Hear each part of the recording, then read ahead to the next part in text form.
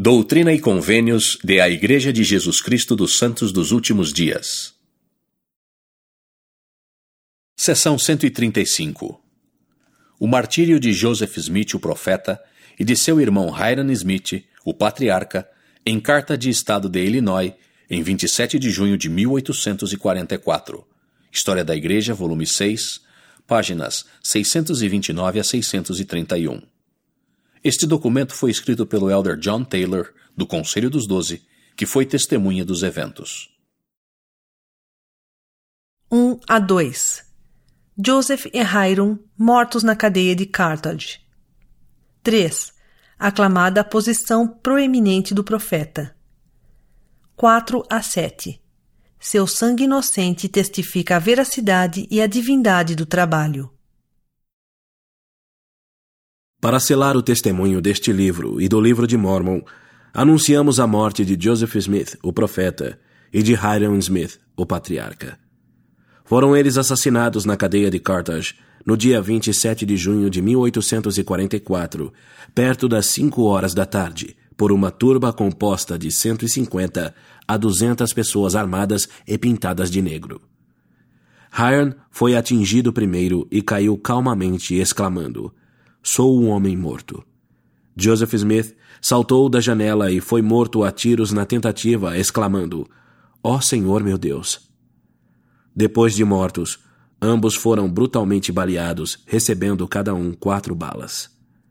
John Taylor e Willard Richards, 2 dos 12, eram as únicas pessoas que estavam no local na ocasião.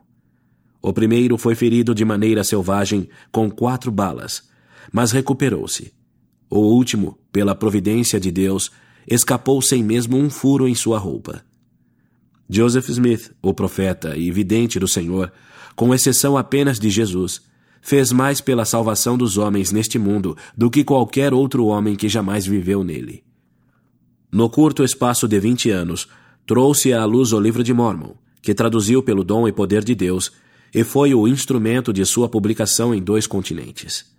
Enviou a plenitude do Evangelho eterno, que o livro continha, aos 4 cantos da terra. Trouxe à luz as revelações e mandamentos que compõem este livro de doutrina e convênios, e muitos outros sábios documentos e instruções para o benefício dos filhos dos homens. Reuniu muitos milhares de santos dos últimos dias, fundou uma grande cidade e deixou fama e nome que não podem ser destruídos. Viveu grandiosamente e morreu grandiosamente aos olhos de Deus e de seu povo. E como a maior parte dos ungidos do Senhor na antiguidade, selou sua missão e suas obras com o próprio sangue. O mesmo fez seu irmão Hyrum. Em vida, não foram divididos, e na morte, não foram separados.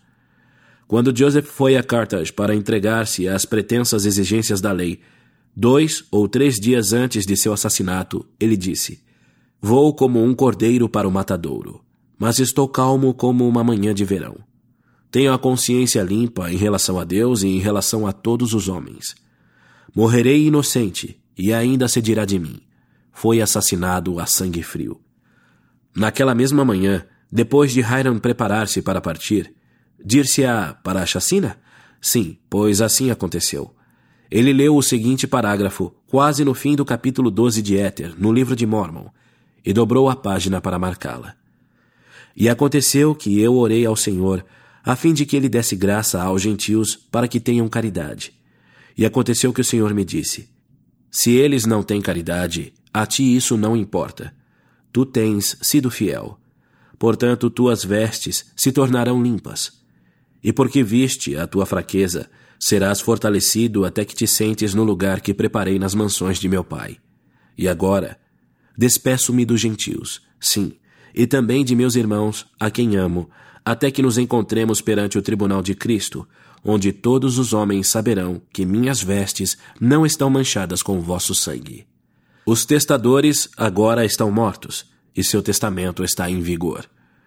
Hyrum Smith fez 44 anos em fevereiro de 1844, e Joseph Smith fez 38 em dezembro de 1843.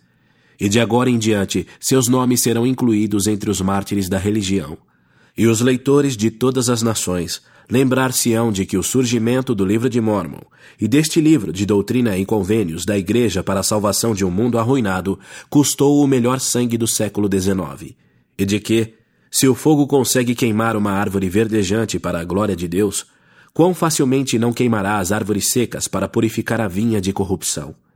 Eles viveram pela glória, eles morreram pela glória, e a glória é sua eterna recompensa. De geração em geração, seus nomes passarão à posteridade como joias para os santificados. Eram inocentes de qualquer crime, como tantas vezes antes se provara, e só foram postos na prisão pela conspiração de traidores e de homens iníquos. E seu sangue inocente no chão da cadeia de Carthage é um grande selo afixado ao mormonismo que não poderá ser rejeitado por qualquer tribunal da terra. E seu sangue inocente sobre o brasão do estado de Illinois, juntamente com a violação da palavra do estado, conforme empenhada pelo governador, é uma testemunha da veracidade do evangelho eterno, que o mundo inteiro não pode refutar. E seu sangue inocente sobre o estandarte da liberdade e sobre a Carta Magna dos Estados Unidos é um embaixador da religião de Jesus Cristo, que tocará o coração dos homens honestos de todas as nações. E seu sangue inocente, juntamente com o sangue de todos os mártires sob o altar que João viu, clamará ao Senhor dos Exércitos, até que ele vingue esse sangue na terra. Amém.